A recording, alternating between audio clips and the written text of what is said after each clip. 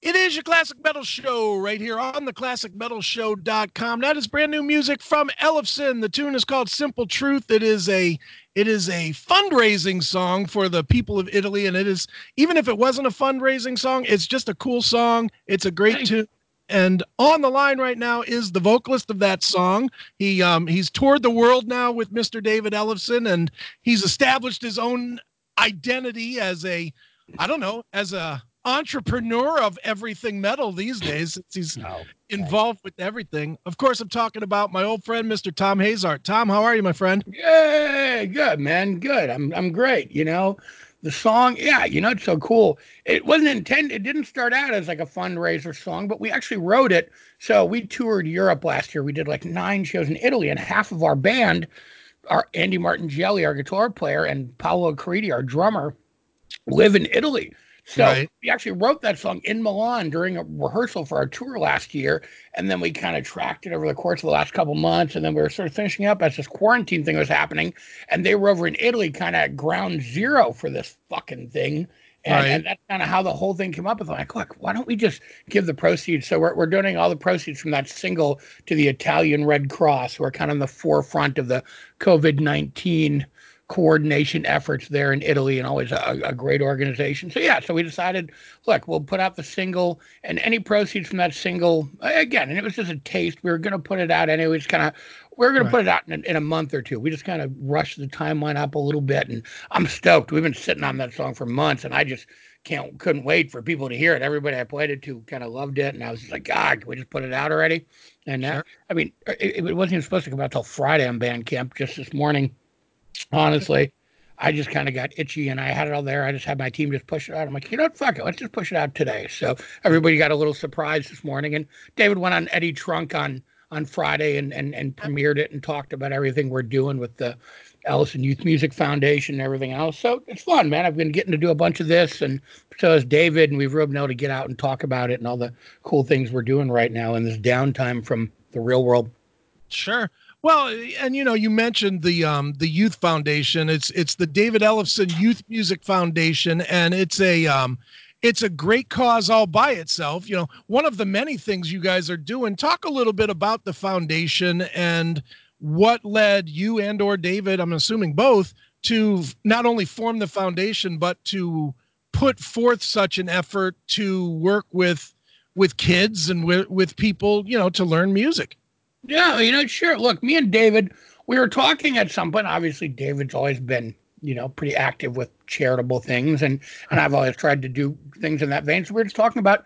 We actually started about doing a charity, about doing some kind of foundation, and just through the natural course of conversation. Obviously, music and music education is very important to both of us. David, well, says it all the time. He grew up in Jackson, Minnesota. He first played music in the school band. I mean, so when we launched the foundation, we actually went back to Jackson, David's hometown. The mayor declared David Ellefson Day in Jackson, and we went back on that day, and we launched the foundation with an event at the high school for the whole student body. Me and David kind of spoke to all the students and talked about music education. We Jackson and Hartkey and some of our sponsors gave us some gear and some stuff that we donated to the school's music program, and that was just kind of the launch. And we did some other stuff. We were partnered with the Grammy Music Education Coalition, Right. which is another amazing, uh, you know, like-minded organization that supports school music programs. Generally,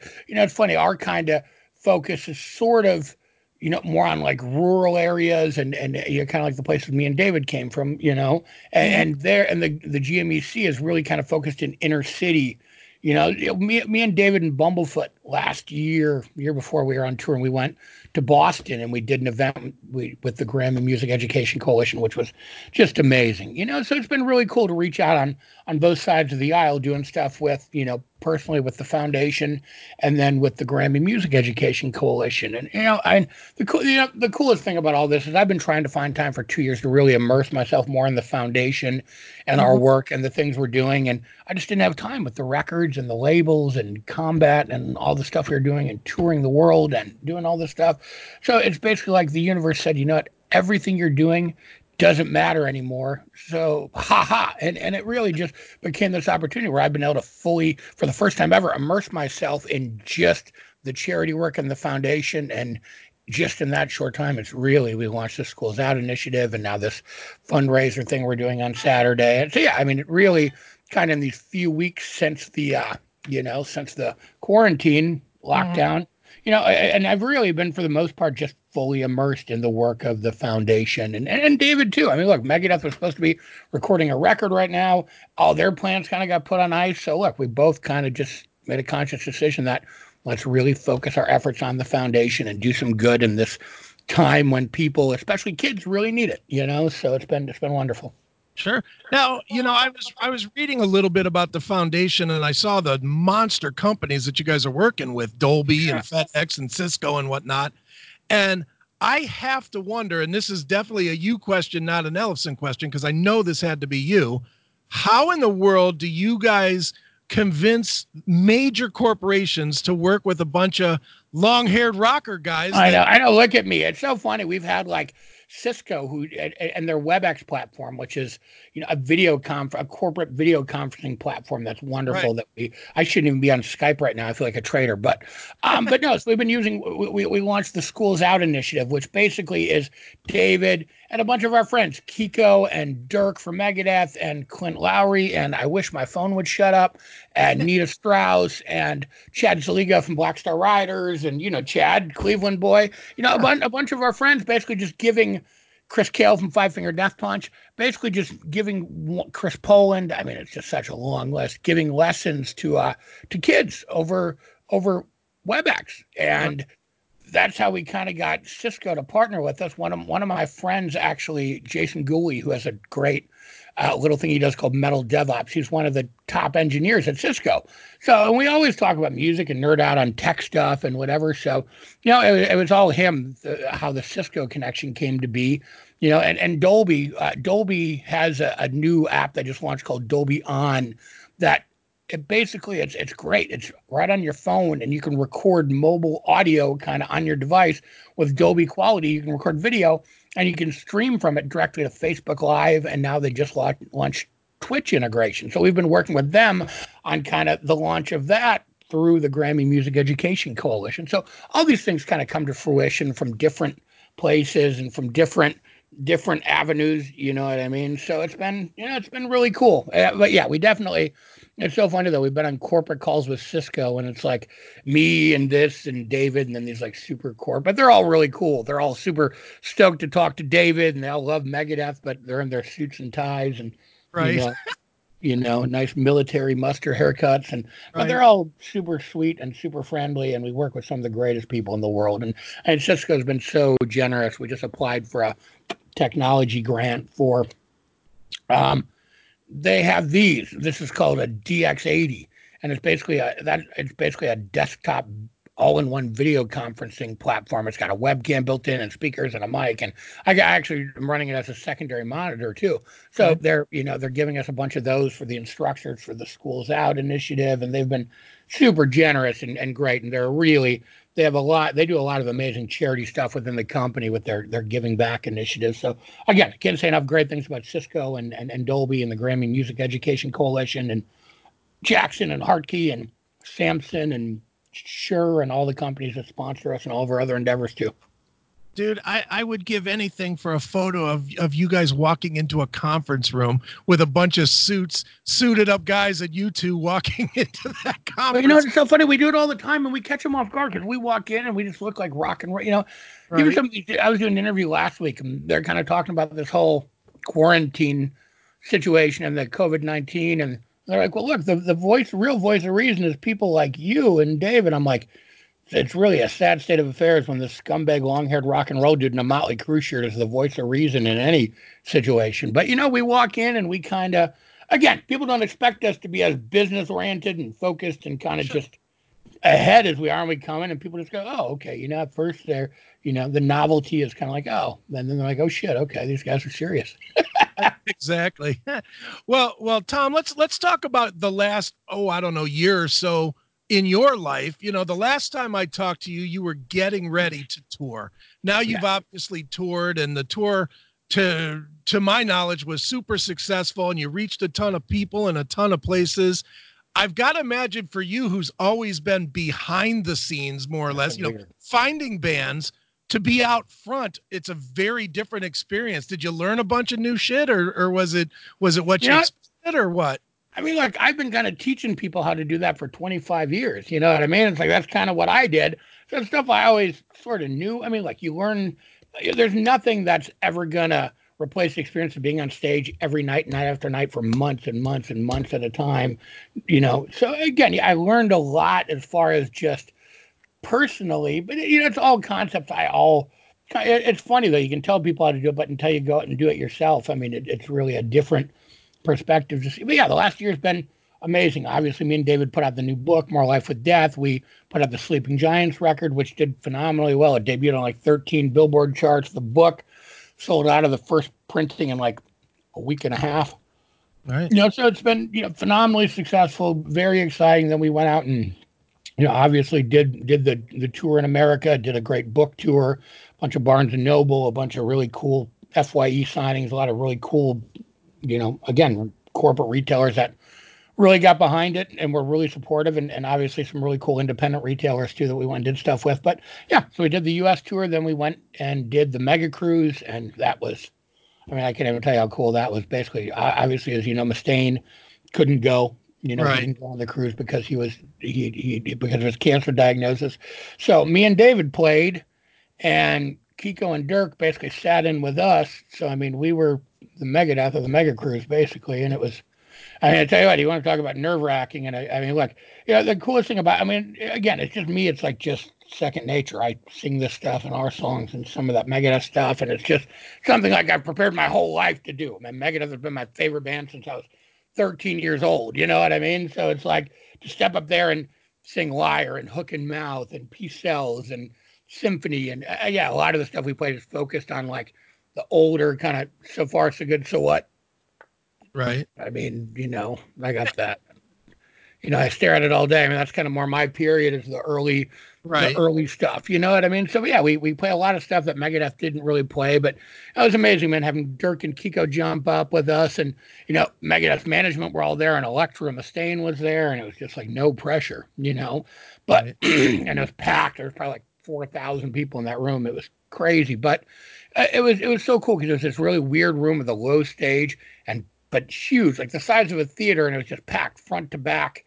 But it was like the stage, we were like just barely above the crowd, so it was like a club show, man. It was like seeing Megadeth in 1988 at like CBGB's, but like if it could hold 3,000 people, But after, Electra came up to me and said, that was so great. Thank you so much for doing this for my dad and my family. And that really, I mean, that just made it all worth it. What do you say to that? It's a very humbling to be able to step into those shoes and just make people happy and kind of, again, give them, a little taste of Megadeth, and hopefully I did it justice, and everybody, Dirk and Kiko and everybody else in management and Electra said I did. So, it's definitely a humbling moment. Then we went from that straight to Europe. Obviously, the show we did with KK Downing, the More Live with Death show in Wolverhampton, so I went from basically that to the Judas Priest fanboy experience. So we went to England, and we did a show with KK, Les Binks, Ripper Owens, and AJ Mills, who now, as you know, all off of that formed KK's Priest, which basically started from that show, which started from me and David talking about doing a book event at KK's Steel Mill, and seeing if KK wanted to do like a signing or meet and greet with us, and went to, hey, why don't you play a couple of songs with us, which turned into, hey, let's get Ripper and Les, and we built this whole super mega Priest band for the night. Right. That was David and all those guys. And so basically Blaze Bailey opened, then me and David did our set with our band, and then David, Ripper, Les, AJ, and KK did a whole preset, and then I came back out for the encore, and me and Ripper sang Take on the World and Breaking the Law. Okay. Together. No. Yeah. So, yeah. You. Bottom line is you lived the experience. Living after midnight. We did Living After Midnight. So, and it was amazing. I mean, it was really an amazing experience. So then we went from that to just doing our normal tour across a couple shows in the UK, across Italy, Switzerland, Europe, which was great. And then we came home and we actually had Australia and Japan booked with Chris Poland for May. Obviously, that kind of got pushed back to next year now. Right. And I'd be remiss, I guess, if I didn't mention this. So I also, through this whole thing, now I'm singing with Chris Poland. So Chris got inducted into the Metal Hall of Fame at NAMM this year. And me and Phil Demmel inducted him. And so basically, I snagged our backup band from the U.S. that we'd been touring with, Opus and Dave Sharp from Dead by Wednesday, and Ricky Benazza, the bass player who plays with the Butcher Babies now. And Demo ended up jamming with us too, which was awesome. So we basically became Chris's band. So we played, we played at the ceremony together with Chris, and then me and Demo inducted Chris, and then Chris actually got up with Steve Vai and Joe. So basically the last two things of the night were us and Chris, and then Steve Vai and Joe Satriani, and they all got up, Satriani, Vai, Jeff Tate, and Chris Poland, and did Paranoid, which was awesome. And they all just, the three guitar players, it was like G3 for 10 minutes. It was amazing. So to get to be a part of that night with Chris and, kind of facilitate the thing with Vi and Satch. And dude, after we played, like, I kind of walked by Steve Vai and kind of bumped him, and he turned around and said, "Dude, that was fucking awesome. You were so entertaining to watch." I'm like, "Thank you, Steve Vai." Like again, it was one of those moments like with Electro, like you just like are just humbled and this big, and you're like, "Fuck," Thank you.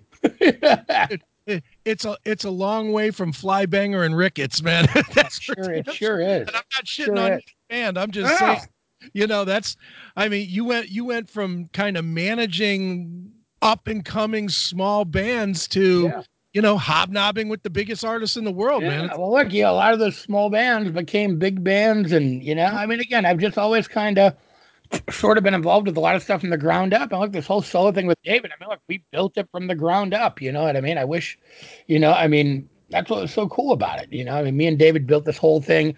David had never done a solo thing ever. Right. You know what I mean? And that's, in 30 plus years in Megadeth, he'd never done a solo thing. We did it at 5 in Temple of Brutality and something. We'd never done a proper David Ellefson solo band, right. And that was, again, it just built, and it was totally organic. Again, he was out doing the bass story thing, that concept that me and him came up with, and which again was kind of like a G3, like a bass clinic for him. He'd go out and play to an iPod and talk to people and tell stories. Right. And then it evolved into, we did it with a bunch of our combat bands, and they'd come up and they'd each learn a couple of Megadeth songs and jam with him. And then we went out doing a similar thing just with a backup band with really no vocals.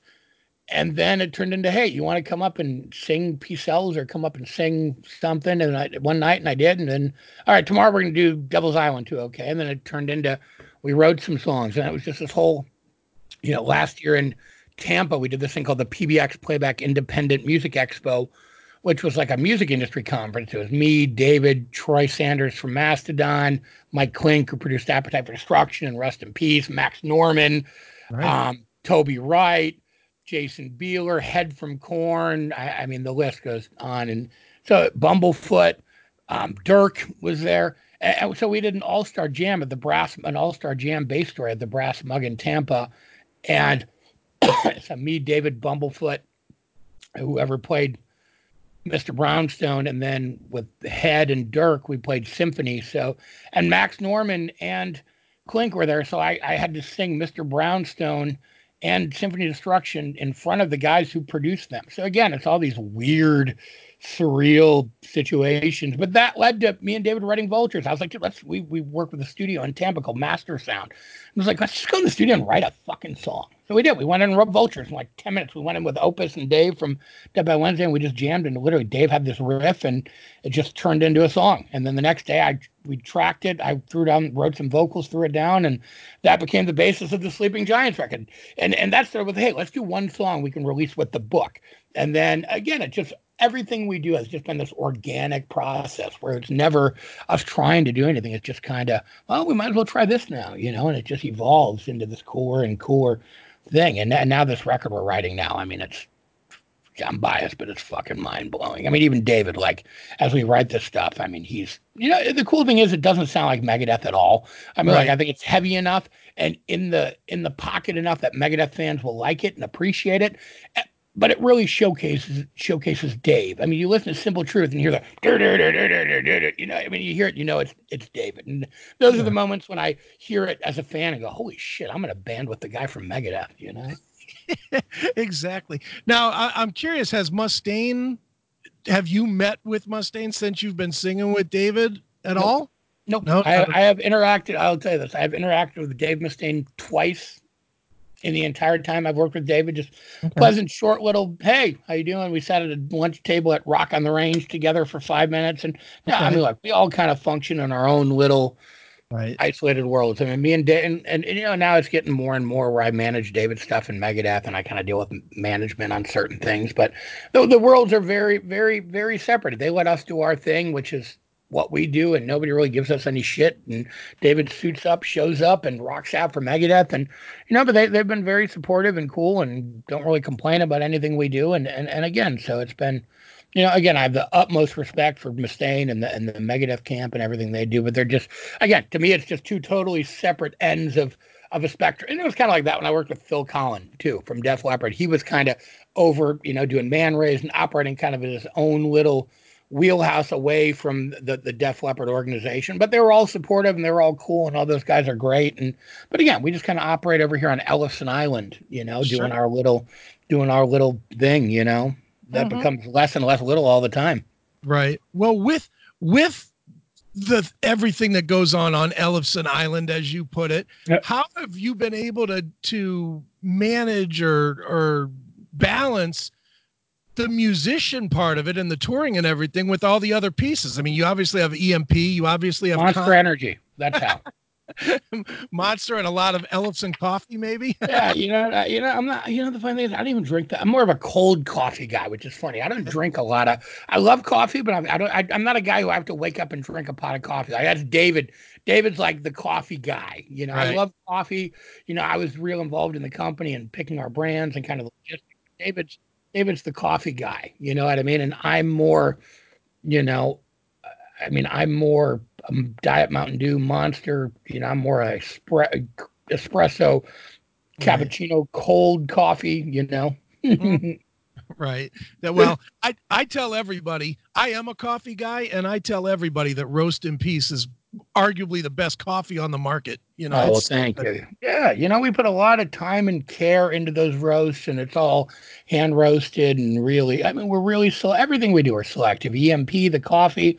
Again, we don't just throw shit against the wall and hope it sticks. I think hopefully that comes across that we put everything we have into everything we do, whether it's music, whether it's books, coffee, the labels. Again, it's always, we're a little label and we do, it's hard, man. Running a label in 2020 is hard. And it's not like we're this funded, it's not 1991. It's not Atlantic Records. Again, everything's shoestring, everything's very, kind of this is what it is right now. But we do our best to put out records. And I think they get for, the time and place in our business. I think they all get a lot of attention. And, again, so like we put everything we have into everything we do. And I think that's the main thing about David. And that's what I love about him. Neither of us compromise and neither of us ever really want to do anything half-assed. We're kind of, if we're in, we're all in. right. And the unique thing about David, and you can speak to this, even though it's a direct only about David thing, he doesn't seem to, at least outsider looking in, and I've known David for 10, 15 years at this point as well. He's not one of those guys that relies on what he's done in the past. You can interview him 10 times in a row and he'll never say, well, when I won the Grammy with Megadeth. I know. He's It's not that true. guy. He's always humbled, like, well, yeah, I was in this band. And meanwhile, it's, oh yeah, this band that just happened to sell 50 million records or whatever it is. It's like, you're not a little musician, but he's always so humble, it seems like, about his own accomplishments. Well, yes. Look, when we go down and we've experienced, again, when we go down and we do this new band and we do these kind of more club level shows and But he's always smiling. He's always happy. He always meets the fans. And I have my place. He has his. But I mean, again, that's what he is. He's so great and so humble. And, most people would be like, fuck this. Why are we in this little club playing for 200 people? But it's like, Yeah. he loves it. And we go out and it's fun, man. I mean, look, the arena thing is fun. And he has a blast playing a Megadeth. And they're an amazing band. But there's something to be said for going out and getting it like an intimate punk rock venue and in people's faces playing this really punk rock kind of hard rock that me and David are doing now.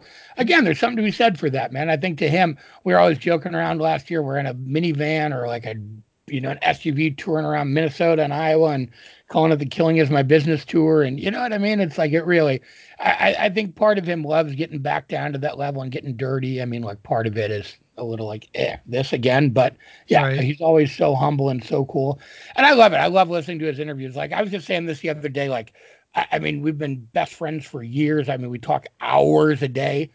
And Sure. I still listen to every interview he does, and I can listen to him talk for hours on end. You know what I mean? It's like, that's the great thing is, I know half the time I know what he's going to say, and I'm still just intrigued by all of it. And he always has new shit to talk about. Like he never is like, oh, well, a year ago, it's always like this, and this. I mean, we keep moving.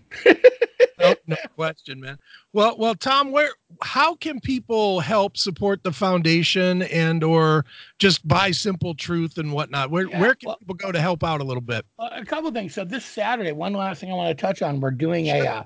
a streaming online fundraiser called "Oh Say Can You Stream" with the Grammy Music Education Coalition. That's going to broadcast on their Twitch channel, on David's Facebook and YouTube, a couple other places. And we have, God, I'm gonna have to open the list for this. I mean, it's insane. We have David and my band, obviously, Kiko, Dirk, uh, co-host Craig Gass, Ricky Rackman, Don Jamieson, Jim Florentine, um, geez, so many people. Carmine Appice, Jason McMaster, Bumblefoot, Clint Lowry from Seven Dust, Alice and Cheryl Cooper, their son Dash, who's on co-op on our label, a bunch of the guys, and there's a bunch of cool pop culture people, Brian O'Halloran, Marilyn Gigliotti, and Scott Schiaffo and Ernie O'Donnell from Clerks.